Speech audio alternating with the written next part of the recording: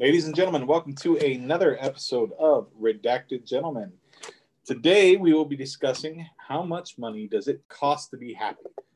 That's what we'll be discussing. John Falco, of course, myself, and as always, to start things off here, we're going to be doing our whiskey review. Yes. Fantastic. So what do you got tonight, Johnny? What are you drinking? Oof, I started my day off with a Modelo and about 3 Miller High Lifes and a couple of these medallas, courtesy of Tacos and Tattoos, a Puerto Rican delight. But I am finishing my day off here with an amazing Scotch whiskey from the Scotch Malt Whiskey Society. This is a friend of mine from Sweden that visited me this last week, brought this bottle for me. It's called Jammed with Jaffa. And it's Society Cask number 41.125. It's a really, really nice whiskey. It's a Speyside Scotch whiskey. One of my favorites. Yeah. Put that in Speyside. I mean, always right in my wheelhouse. I love them. For sure. Yeah. And anyone that knows Chuck and I knows that I like to drink offensive American whiskey that I love. And he's a Scotch guy. And when we get together, he drinks my whiskey, I drink his. So it's very apropos for this podcast for me to drink a delicious Scotch, which I am drinking. What do you got there, Chuck? So I actually had a single dram left of, and I can't say this without saying it in a Scottish accent for some ungodly reason, so you have to bear with me. But it is, of course, the Game of Thrones House Targaryen Cardhu. Oh, that's fantastic. Now, I remember you and I shared some version of those Game of Thrones whiskeys. Yeah. What version was that? What version was that? Well, we actually did a couple. So we did the Cardhu. It's really good. Honestly, and the price that you can get this for, I think so many people were pissed off at the ending of the show that they just stopped buying the bottles. So you can actually get the Cardhu for about $50, and it's honestly a $70 bottle of whiskey. Oh, fantastic. But, the best one we had was the Night's Watch. And that was done by Oban. And that was so good. We went through the entire bottle one night, and it was just that was glorious. Dude, Oban, the bottom line is this. I remember back in when was the meat of our whiskey drinking relationship, Chuck? I mean, that was probably 2012, 2013, 14 maybe. Oh man, so 5, 6, 7 years ago. We started getting into craft beer, I want to say in 2013. Yeah, probably 2013. Marty Weeks showed up. You started brewing in your garage. Oh, good times. Classes, great times. Yeah. And we started getting craft beer. Yep. I had to go to the Pentagon. Yes. As always. That's right. So I went up to the Pentagon and I met up with our good friend Matty Badura. So that would have been 2014. Oh, yeah. This is the second Matty Badura reference in any of our podcasts. You need to tell him if he's not listening. He's losing it. Times, yeah. I know. Tell me about it. I remember that. Yeah. And I think he introduced you to some great whiskey. To Scotch. He introduced me to Scotch. And we spent the night going around Old Town there in Virginia. Ooh. Great little spot. Spot. Yeah. Really, I dig Old Town. It's good. Yeah. And we went through and a couple different bars, and he took me through the range and introduced me to everything from the Campfire Islay through the Speyside, the Highlands, and I was stuck after that. Anything that has that much variety inside of one thing, it absolutely is amazing. They've been making whiskey since before America in general existed. It's so beautiful. And, I've never been to Scotland, but I've heard so many amazing things about Scotland. Luckily, we can enjoy, all due respect to our Scottish brethren and sisterin, food is not necessarily world renowned, but there's certainly their whiskey is. So Here we are enjoying this. So 5.5 minutes into this podcast, a good solid whiskey review. On to our main topic, which is what does it cost to be happy? What does it cost to be happy? And what do you got? Right now, I'm going to say a $60 bottle of Scotch. Yeah. But then you know what though? I've got this $60 bottle of Scotch, but there's a couple other costs that I'm not adding into what it takes to be happy right now, right? Which is? I got the cost of my high-speed internet so I can sit here on a Zoom with my friend, my bro, and talk about interesting things, right? I've got the cost of the iPad that I am using to Zoom with you on. Good point. Right? I got the cost of this house that I'm sitting in. Now, my house is nothing great, granted. 1,300 square feet, but I'm a man of simple. I'm a man of simple tastes. As we all are deep down. So, question, Chuck. Yeah. I want to ask you a very simple, quote unquote, simple question. What does it cost to be happy? Talk to me. What does it cost to be happy? When we were talking about this week, and we said how we're going to approach this subject, you and I were both taking slightly different views. Yeah. I took what does it cost, as in cost of living? What does it cost to meet minimum requirements to live in today's day and age? And honestly, some of the research that I found, I wasn't too surprised at, just because I run my household budget. I know what it costs for me to live. And as we said before, I'm a man of simple taste. So I know what it costs for me to live and to be happy. However, when you start comparing those costs, right, you go back in history and you look at what we consider the golden age, right?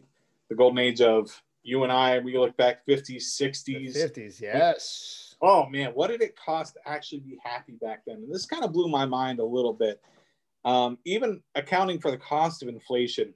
So I have here from thepeoplehistory.com. So cost of a new car. And I've actually only ever purchased one new car in my entire life. Everything I bought has been used. In fact, now I love my truck, and it's a 15-year-old run-down pickup. But amazing. You know what? It's amazing, and I love it. And it still runs because that's what Toyota does. They build cars that can run to 300,000 miles and don't have any issues. God bless Japanese cars. So let's just say 1960. Let's use that as our metric, right? We're coming out of the 50s. We're getting into the peace and love era, and we haven't quite hit that, Vietnam War segment of American history. But in the 60s, a brand new car, cost $2,600. But what's my average income in the 60s? Yeah, so your average income in the 60s, actually, I don't have average income in the 60s. Well, yeah, whatever. Like, what's like purchasing power parity? Like, what? Yeah, and that's what we're talking about here is purchasing power parity. But what I did is adjust for inflation, right? Of course, of course. Yeah, exactly, which will give us that. Right. So your adjusted inflation, are you ready for this? Adjusted inflation for that car, $4,000. Wow.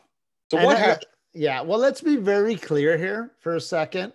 If I produce a widget and I produce that widget on day one, hypothetically and realistically, the cost of producing additional widgets are basically that industrial engineering, basically that our ability to produce that topic, in this case, a car, a vehicle, of which, oh, by the way, in the 60s, we were 80 years into the production of cars as humanity, right? This was not a new thing. This wasn't like, and mass production wasn't even until Henry Ford. Exactly. Yeah, but even Henry Ford was in the 1910s. Yeah, the beginning of the 20th century. So the point is, we've been producing this for a tremendous amount of time, and now, oh, by the way, it's still incredibly cheap. So why does it jump up? The question is, why does something that should hypothetically get cheaper, why does it jump up, Chuck? Yeah. So where does that inflation type level on the cost of goods come from? Well, unfortunately, when you're dealing with something like a car, most of that comes from regulation, right? Let's look at cars in the 60s. What did we have? Seatbelts? Not important. Maybe we got some, maybe we don't. You got to wear them all the time? Heck no. Hey, even in the 80s when we were kids, how many times did you freaking get in the back of the station wagon, no seatbelt, hanging out, just driving around town? I can't tell you how many times, Chuck, because it was literally every time.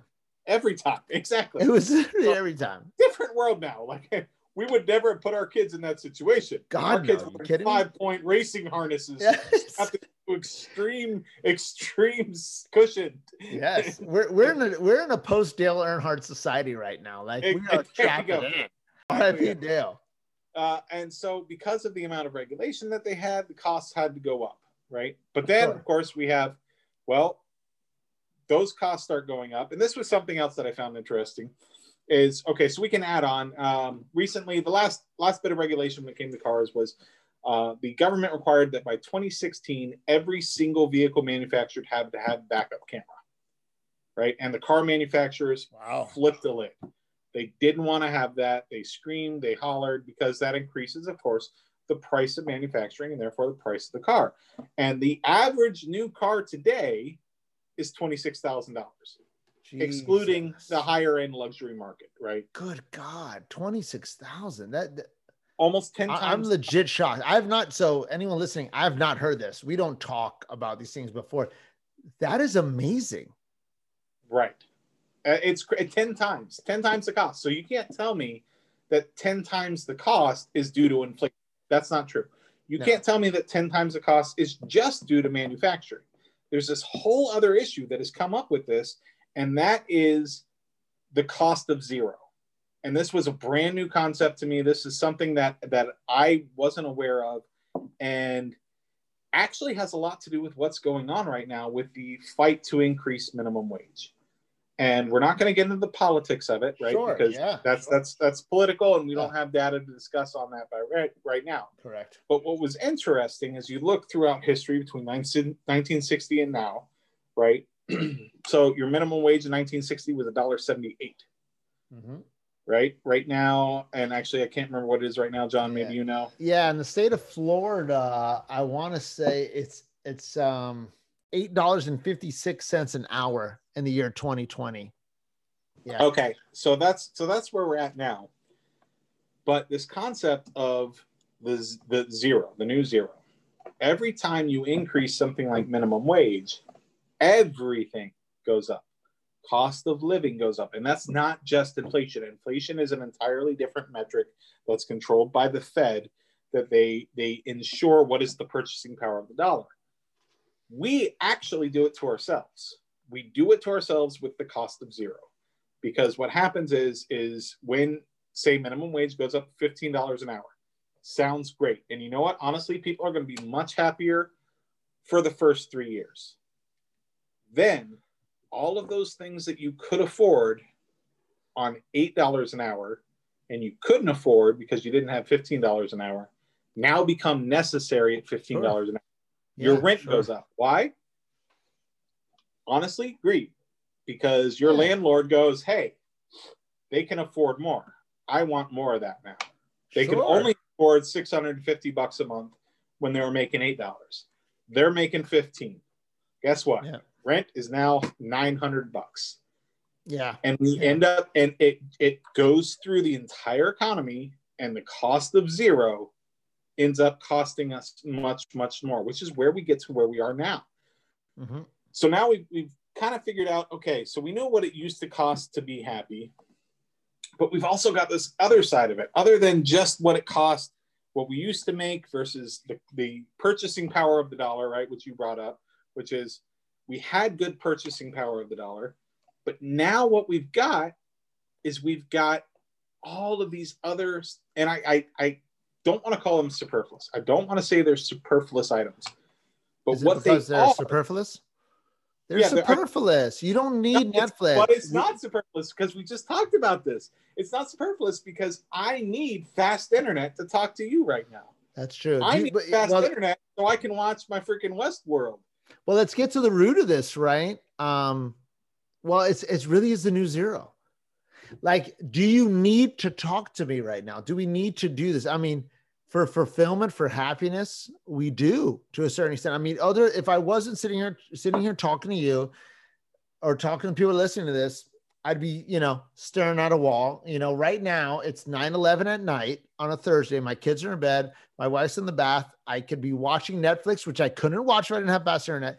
I would just be sitting here and maybe I'm growing plants or maybe I'm doing push-ups. I don't know, but certainly if for no other reason, Chuck, it reduces your options to reach some level of satisfaction, some level of happiness. Let's not use satisfaction.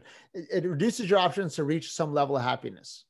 It certainly does. So I like to define the term need as if you don't have that item, because in America, listen, in America, we define the term need very differently from the true definition of the word need. And we could sit here all day and say, oh, need is just water and food every 25 days and maybe a roof on your head so you don't get, trench rot. No, that's not need in America. Need in America is if you don't have this item, it causes you physical or mental anguish. Right. And now you're talking about community-based pressure, right? Oh, absolutely. There's also that, which is cell phone, Chuck. Keep up with the Joneses, right? It's the new version. Keep up with the Joneses. It's no longer keep up with the Joneses used to be. Let's go back to the 60s, right? Keep up with the Joneses was who has the nicer car in the neighborhood, who just added the extension on their house, who has some nice dresses for Sunday service. Well, right? Can I throw a little bit? You want to talk about keeping up with the Joneses? This gets right into a little bit of the research that I dug into. All right.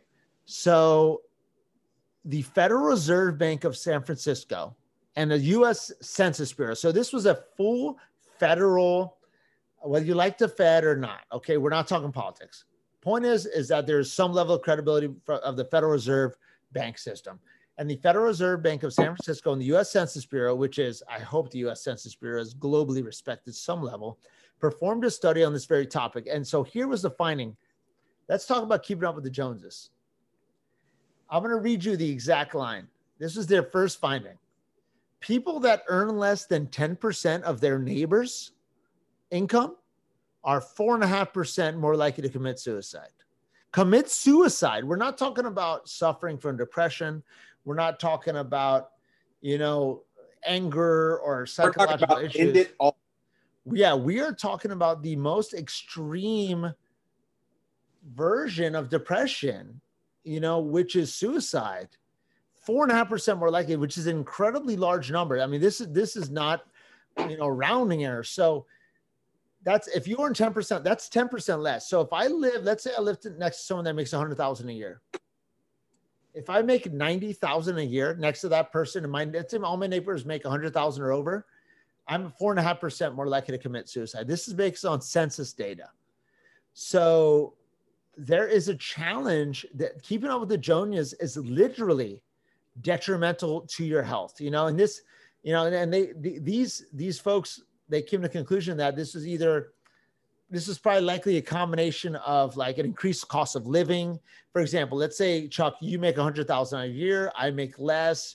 An average evening meal for you isn't Popeye's chicken. An average evening meal for you is a $60 dinner. I go out to dinner with you. It's out of my means, continue this. All of a sudden I'm in debt. And also they said the concept of living within the wealth gap. You are literally within the wealth gap. There's a tremendous ego hit on that. And within that same study, they actually found, because we need to answer the question, which is, what does it cost to be happy? So I'm going to tell you what it costs to not be incredibly sad. And that is $34,000 a year. So what they found is that those individuals that made $34,000, assuming you're supporting a household, right? If you're making $34,000 and you're living with your mom, that's awesome, but you don't really fall into the statistics. So $34,000, they call that the quote unquote misery line. And I'm going to hit you with some incredibly aggressive statistics. If you are making less than $34,000 a year, you are 50% more likely to commit suicide. Give you a comparison. If you make between 34, so people that go from 34,000 to 102,000 a year. So Chuck makes $102,000 a year. I make 30. I wish. 30, right? I make $34,001. I am only. Keep in mind, folks, I'm still a public servant. Yeah. You can find out exactly what a GG11 makes. So if I make 35,000 a year and Chuck makes 102,000 a year, there's only a 10% increase in my suicide rate, which is very high. But compare that to under $34,000, which is a 50% increase in suicide. It's incredibly, incredibly large. Let me hit you with one more, Chuck, and I'm going to hand it over to you. If you are unemployed or out of the labor force for any reason, let's say a disability, you are 72% more likely to commit suicide. 72%. These are astronomical numbers. These are astronomical numbers. So why do you think, John, why do you think that is, that this person who is 72% more likely to die by suicide, why do you think, what drives them to that? Do you think it's society? Do you think it's part of this keeping up with the Joneses mentality, that they're no longer contributing, they're not able to afford the nice things, so their life sucks, so they must give up? Sure. Well, so Pure conjecture here, folks. Yeah, this is warn, exactly, Chuck. Warning, conjecture zone, warning, conjecture zone. So I feel that if you are to a point where you cannot provide for yourself or your family, I feel you have hit a point in your life where you're no longer able to satisfy the minimum level of human responsibility, which is an aggressive way to say that if we look at the job of a human in two stages, right? This is kind of touching on Maslow's hierarchy of needs.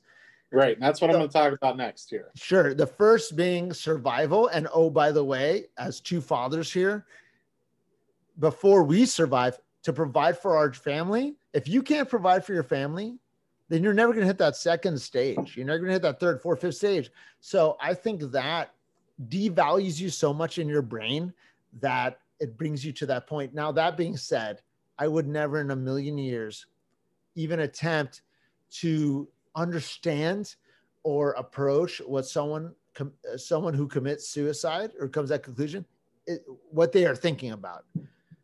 I was just, you got me thinking, there was a story I read. So in the 2008 crash, right? Sure.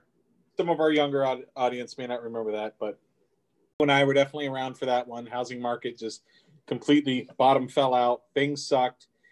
There was a story I read, and this was back when, let's see, I was living in West Palm Beach, Florida, which is by Palm Beach, which of course is the island of the richest people in the U.S. There was a Palm Beacher who died by suicide during that, according to a suicide note, because he could no longer provide for his family. Wow. He had lost all of his money and it was done. So that ties into what you were saying, but here's what blows my mind. He did it with $300,000 in cash in his bank account and over $1 million in assets. Why did he do it? To him, that was flat broke. That was beyond broke. Could not comprehend life below that line. Whereas if somebody dropped $300,000 in my lap, that's a life-changing amount of money. Oh God, yes. You could open a business. You could pay for your kid and 5 other children's out-of-state private college funds, at least tuition. For a year. So let's talk about that. So you're discussing mostly net worth.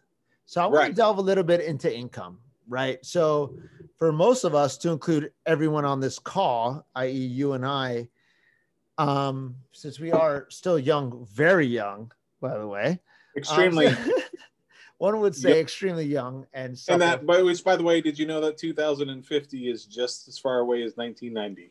I hate you so much, but anyway, that's neither here nor there. So let's talk about income levels. So net worth is huge, but net worth is not liquid. So as a business owner, I know that's the greatest falsehood about business owners, that they're rich. No, the only thing we are rich in is the ability to make a decision, and potentially net worth if we're not failing. So, but income level. So there was what I can only call the perfect statistical study. And oh, by the way, here's a little teaser. Chuck Finley and I are going to delve deep into the world of statistics and how to use those in the very near future. But currently I dug into this, and it was a study done by 2 PhDs. One of them was Angus Deaton, who's a renowned economist, and one is a gentleman by the name of Daniel Kahneman, who's also a PhD, and he is I don't know if you've ever heard of it, Nobel Prize winning psychologist. They're both never heard of that. Yeah, I never heard of it. Exactly. Must be a bum. Yeah. So they're both from Princeton University, and they dug into what's called the Gallup Healthways Wellbeing Index, or the GHWBI, terrible acronym. It's a daily survey that they call about 1,000 US residents a day. I don't know if this is still going on. It's irrelevant, but they call about 1,000 people a day.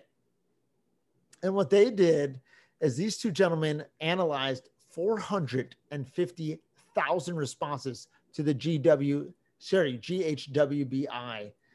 This was between the years of 2008 and 2009. So, and these daily surveys, they ask a battery of questions about well-being, and this is what they found. They also ask income levels, of course. So what they found is, so they defined quote unquote happiness, and I'm going to call that, my words, long-term happiness, overall happiness. They defined it as the fulfillment, or the result, excuse me, of the fulfillment of two abstract psychological states, which are emotional well-being, which is kind of a short view. Let's call that current happiness, or what I think most people will consider happiness. Like, hey, Steve, are you happy? Yes. If I ask you that question, that's probably asking, are you happy right now? Right. So that's emotional well-being, right? So the other thing is life evaluation, which is kind of a long view. So if I'm looking out and I'm assessing my life from my birth to now, how do I assess that life? And what they found, let's just start with life evaluations. Now, life evaluations, they see these as two independent characteristics: emotional well-being and life evaluation, happiness, and how you judge how well you've done, essentially, right? Life evaluation. They're independent. Obviously, they have some relation, but someone could evaluate their life pretty well and still have a very low emotional well-being. For the purposes of this podcast, I would say emotional well-being is probably what we're looking at. We want to be happy now, right? So, but let's look at life evaluations. The best life evaluations came from people who A, went to college, B, got married, and C, were employed. So they saw this as, yeah, okay, true. Maybe that's because there's a societal definition of life evaluation. Was you got to go to college, you got to have a wife and 2.5 kids and a white picket fence. We check that box. Therefore, our life evaluation is high. Right, and I would agree with that somewhat. That's a driving societal pressure. Sure. Now let's look at people with poor life evaluations. Now let's keep in mind this was done between 2008 and 2009, a time where creativity and maybe progressive approaches to income, if I could be, just vague, were valued a little bit less, so poor life evaluations came from people who wanted to be, the poorest came from people who wanted to be performing artists when they were 18, but didn't end up there. So they were generally dissatisfied with their life when they were 45 years old, right? So Interesting. Exactly.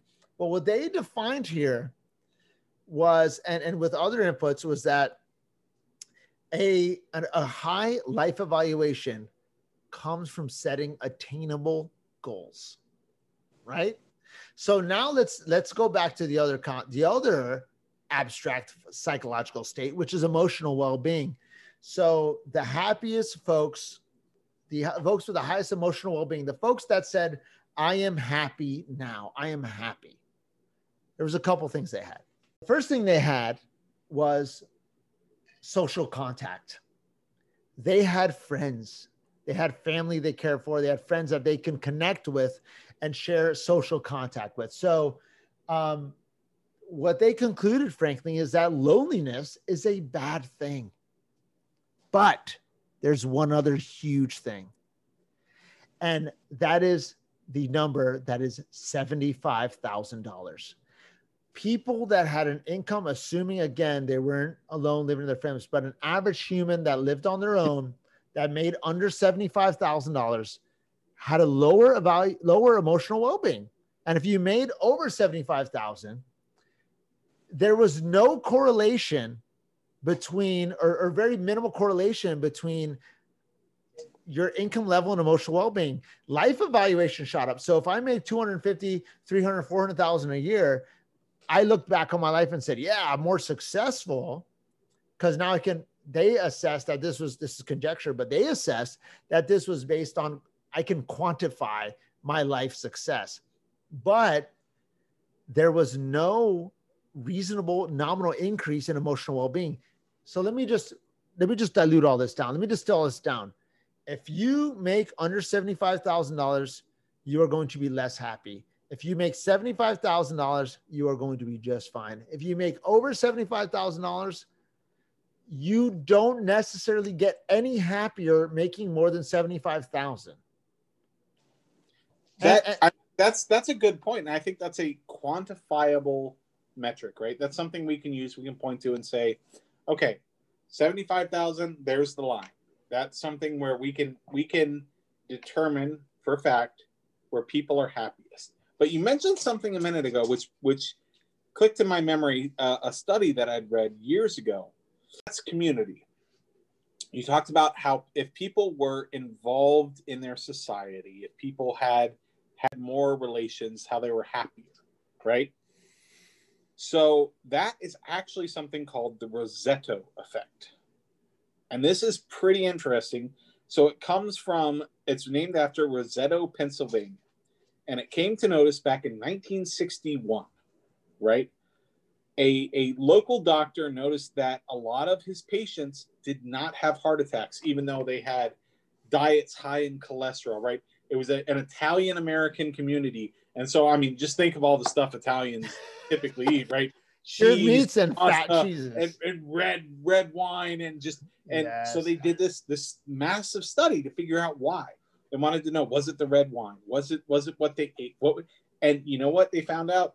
It was the fact that this was a close-knit community.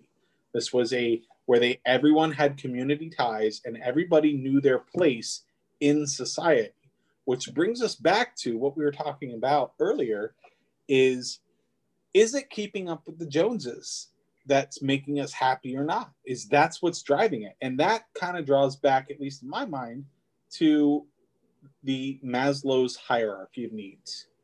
Right. So where are you happy at? So we know that $75,000 is the dollar point, right? Which, by the way, let me say one quick snippet. Yeah. Chuck, sorry to interrupt you. $75,000 applied in their study, even in New York City, even in the highest income levels, for whatever it's worth, that was a consistent number. Look at it. I don't know the explanation. They didn't either, but it applied to even the most expensive cities. But anyway, let's talk about Maslow's hierarchy. So I would conjecture, though, that $75,000, even in New York City, is the amount that allowed you to have the community connection with your friends and family. They actually mentioned that. You're not going to be able to afford a big apartment. Who cares? But you know what you can do? You can have your friends over for a drink and some turkey on Thanksgiving. You can have a good time together.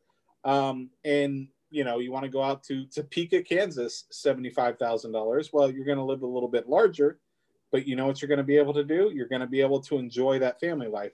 And that brings us into Maslow again. So you've got this bottom level, right? The thing about Maslow is, warning, it's a pyramid scheme, but no, it's not really. Well, yeah, I think you need to explain Maslow's hierarchy of needs. Give me a elevator pitch, 15 seconds, 20 seconds, 30 seconds. What is Maslow's hierarchy of needs? Right. So Maslow's hierarchy, right? It all came down to basically what comes to a pyramid, right? How you are happy in life, how people are happy, and how you get there. It starts at the bottom of your base layer, right? Your base layer of your physiological needs. And this is what we discussed: your air, water, food, shelter, sleep, clothing, reproduction. And anybody who's been in the military for any amount of time knows sleep is a big one. Your ability to sleep comfortably makes a huge difference with how happy you are in life. I mean, whether you're deployed or, you know, you're just working odd hours because of some crisis, your ability to sleep makes a big deal. Oh, it's a huge deal. So in terms of income, like you said earlier, I would put that at just below your $34,000 level, right? That minimum level.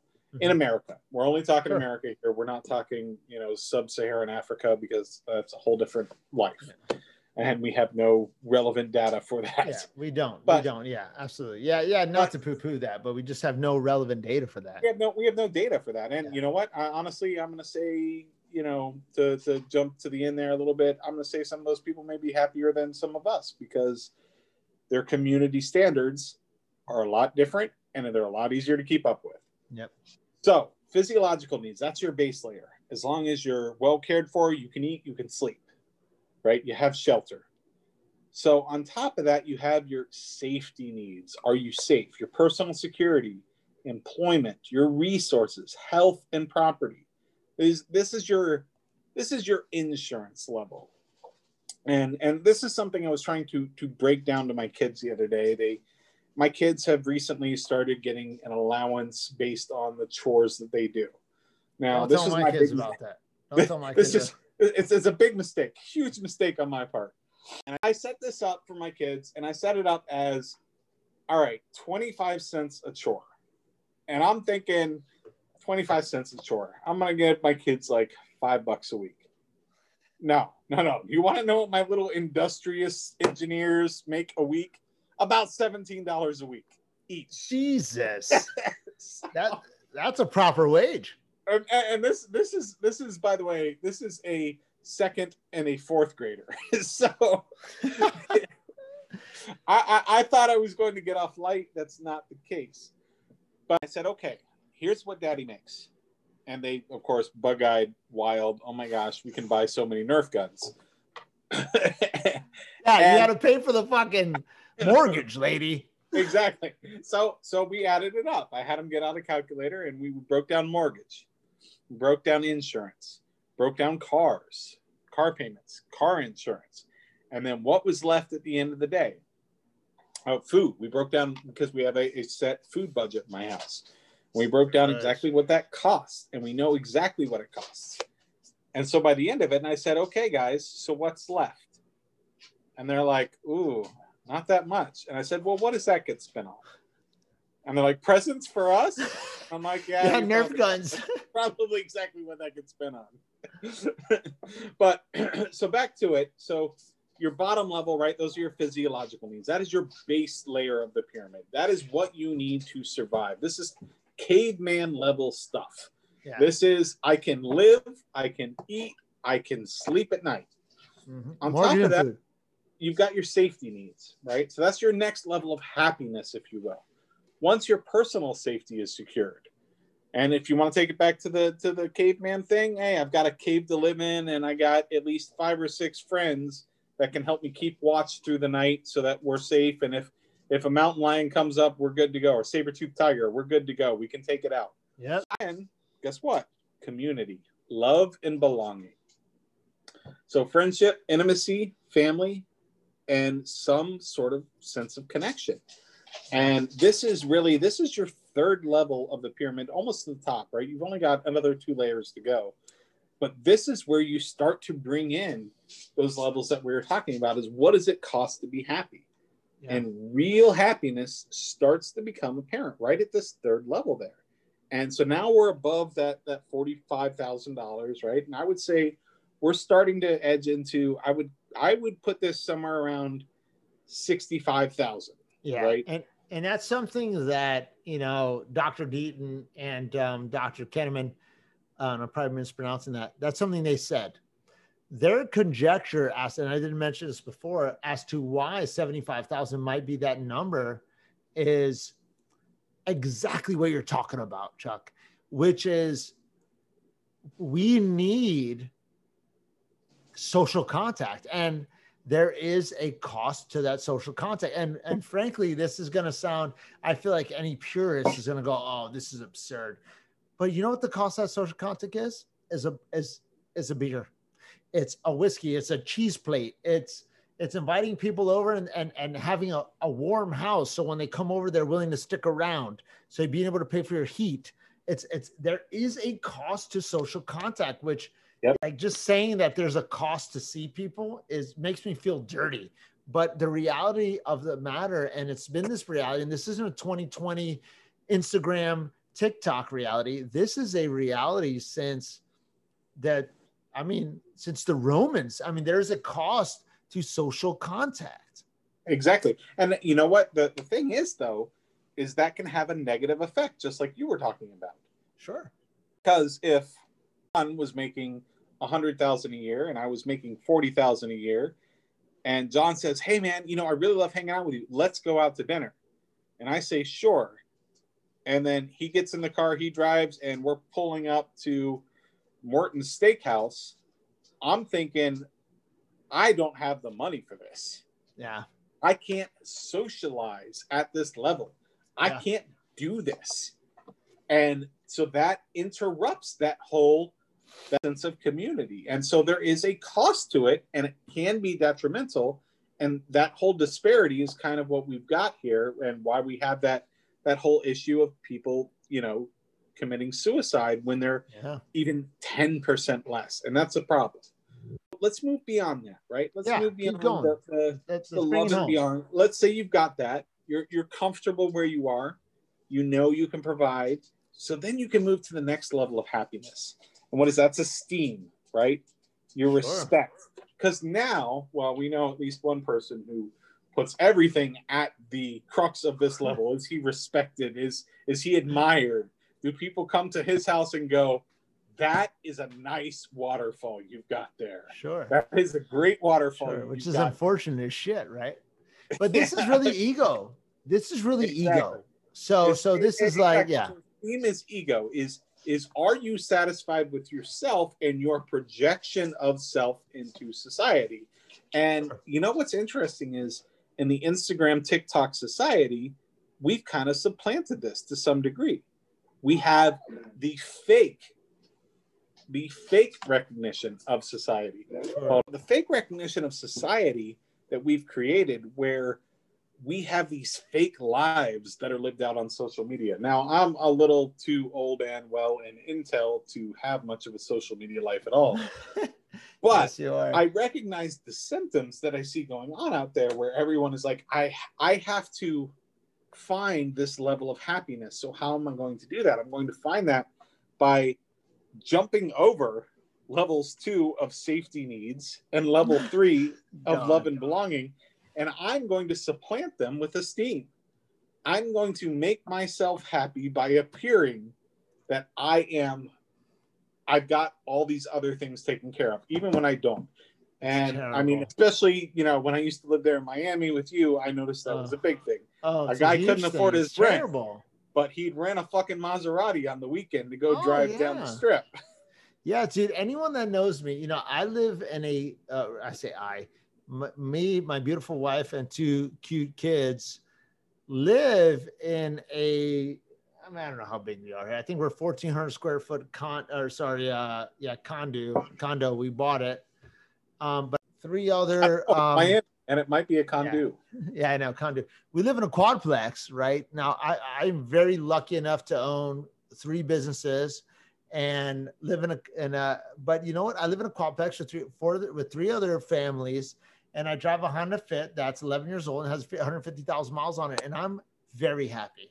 I'm incredibly fulfilled, and it doesn't matter. And I do that, frankly, because, well, 1, I have to, but 2, like, there's no need for anything above that, and this comes down, Chuck, to where the value is in society. And I think you're hitting on that with your description of Maslow's hierarchy, Right. And you've hit the top level, the very top of that pyramid, self-actualization, which I really hate that term. I hate the term because that's something that, that has been used over the years by, these hippies to say, "Oh no, you just need to be self-actualized, dude." Hippies, but the reality is the actual term means, you want to be self-actualized, which is the desire to become the most that one can be.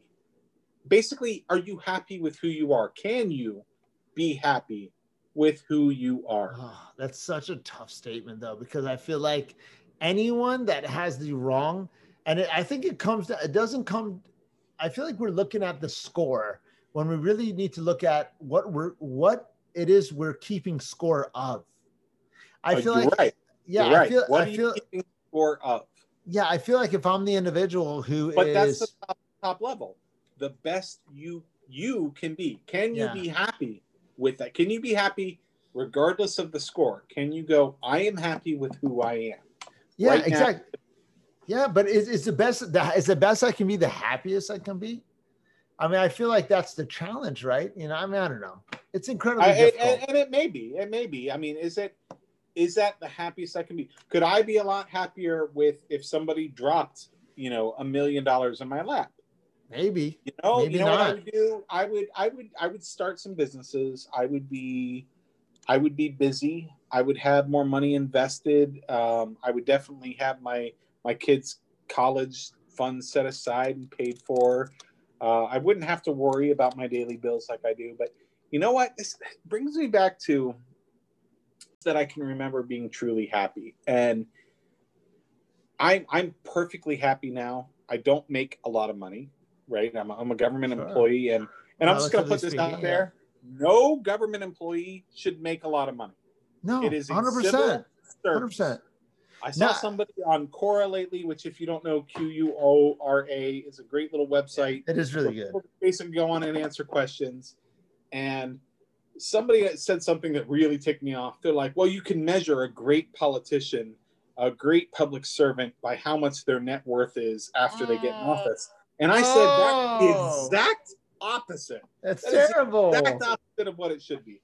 A public servant is a public servant. They should make enough to live. If they make enough to live, that's all it should be, because their happiness comes from their job, from serving others. And that's what I do. And so I'm happy now. But yes, and you're a fantastic government servant, by the way. Let me just say that, not to stroke your ego a little, but it is what it is. But going back to when I've been happiest in my life, various moments, and honestly, when I felt the most alive, right? And, I mean, obviously we can say things about being operational when, IDF is going off and, VBIDs are blowing up at the ECP and wow, that's a lot of acronyms. IDF is indirect fire. That's what he's talking about when he was getting mortared in Afghanistan. VBED is vehicle-borne improvised explosive device. It's a car bomb. ECP is entry control point. So he's talking about when it's called a complex attack. when we're getting hit with mortars and a car bomb goes off at the gate of an American base. That's what and they're trying to invade, right? So you feel alive in that moment because honest to God, you're just trying to make it home. You feel that you are alive because you are about to die.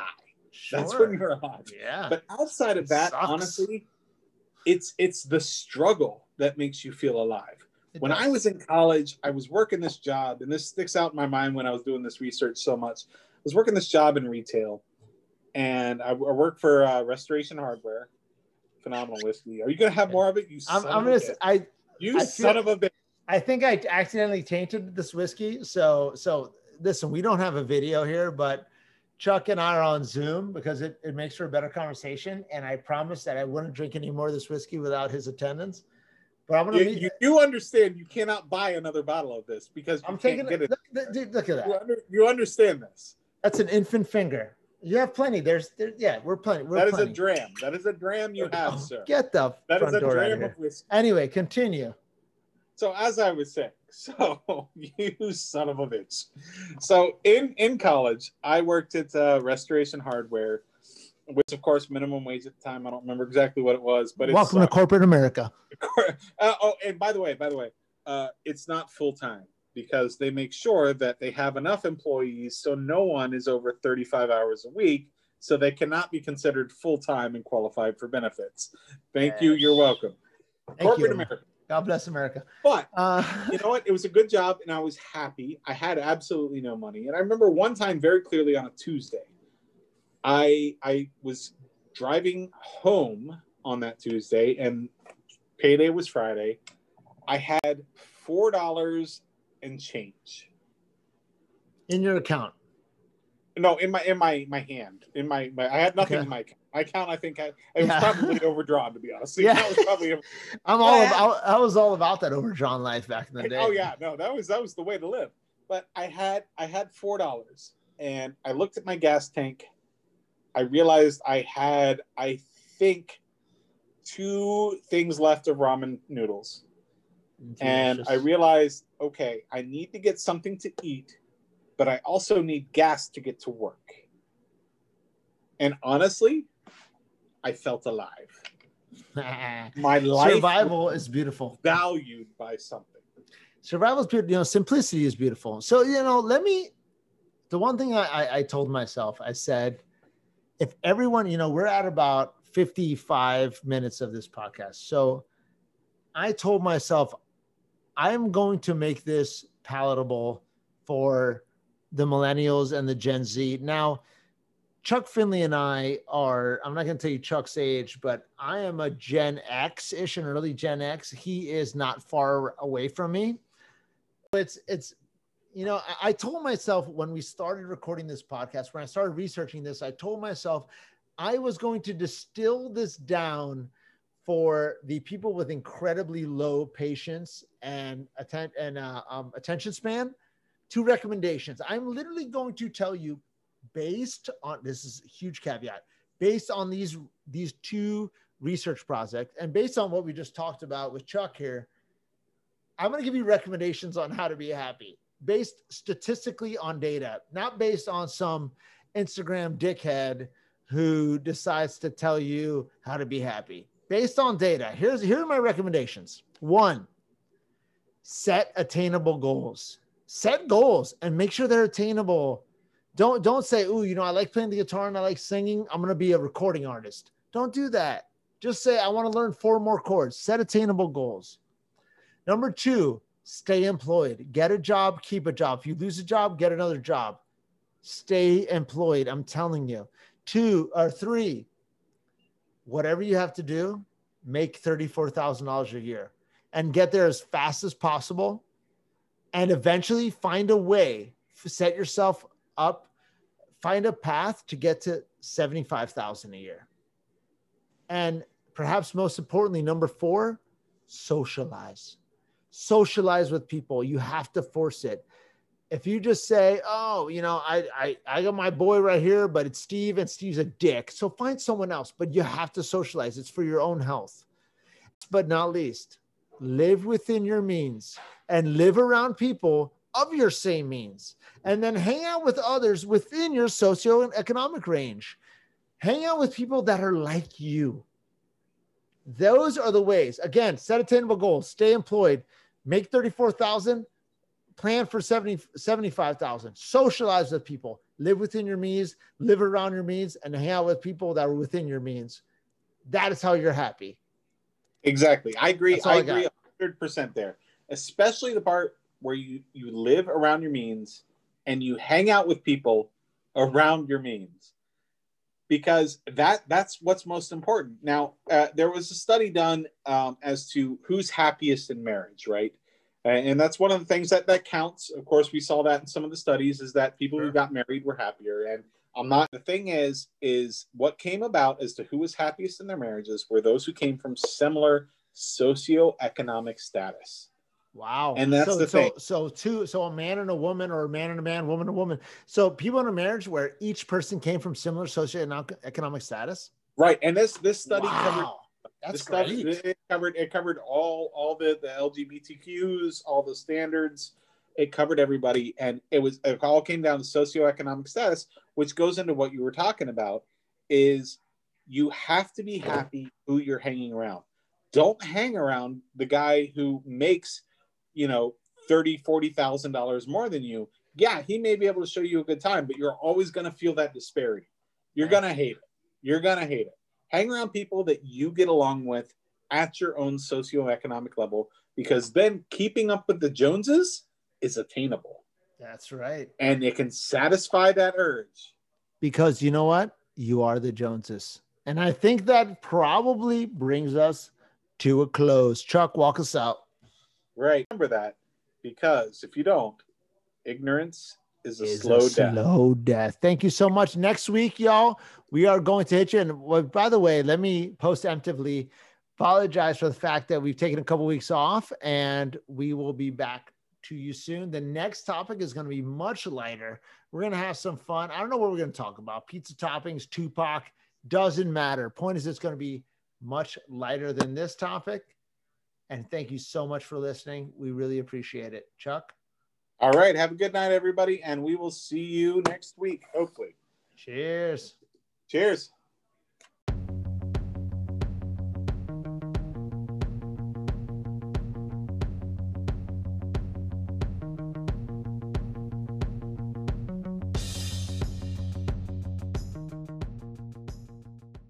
But before we go too far here, let's pause for a random sponsored segment. See you in a bit.